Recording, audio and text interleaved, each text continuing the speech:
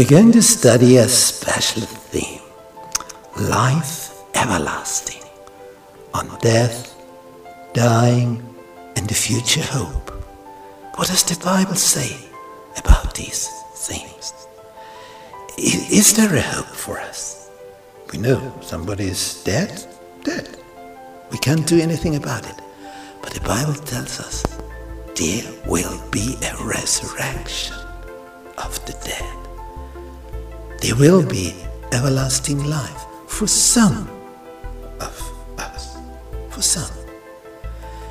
There's a ticket to heaven for everlasting life, and we are going to discover this ticket.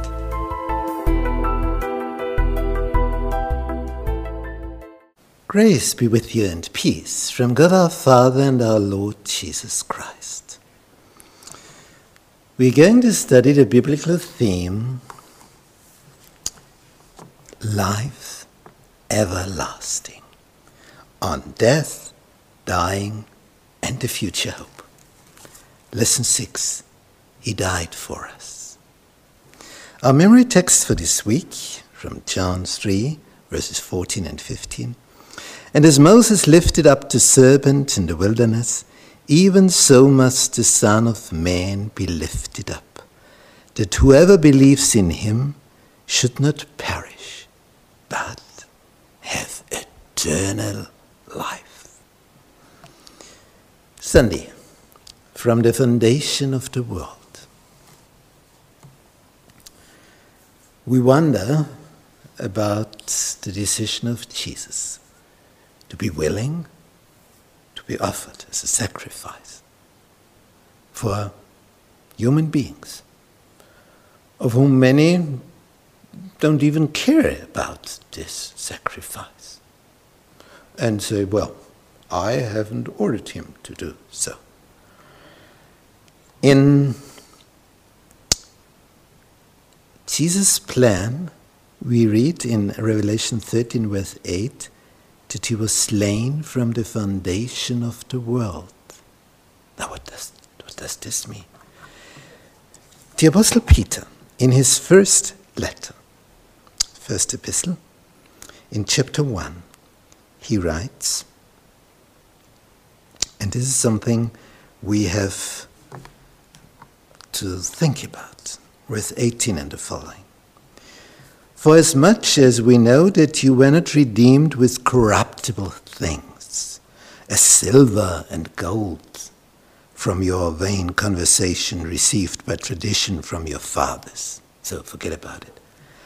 But with the precious blood of Christ, as of a lamb without blemish and without spot, who verily was foreordained before the foundation of the world, but was manifest in these last times for you. He was foreordained before the foundation of the world. So, even before Adam and Eve sinned in the paradise, taking from this fruit of the tree in the middle of Eden, before that happened, before the first pair of human beings was formed, the plan was made, and Jesus said, yes, I will be the ransom. I will be the lamb, taking away the sin of the world. And this astonishes me, really. He did it beforehand. He said, I'm willing to do so. And because the Almighty can foresee what will happen, and he can foresee it in such a way that he sees it already. Even we as parents, when our children grow up and are grown-ups and they decide to do this or that, we can foresee what the end of this decision will be. Either a catastrophe, or we say, wow, that's good.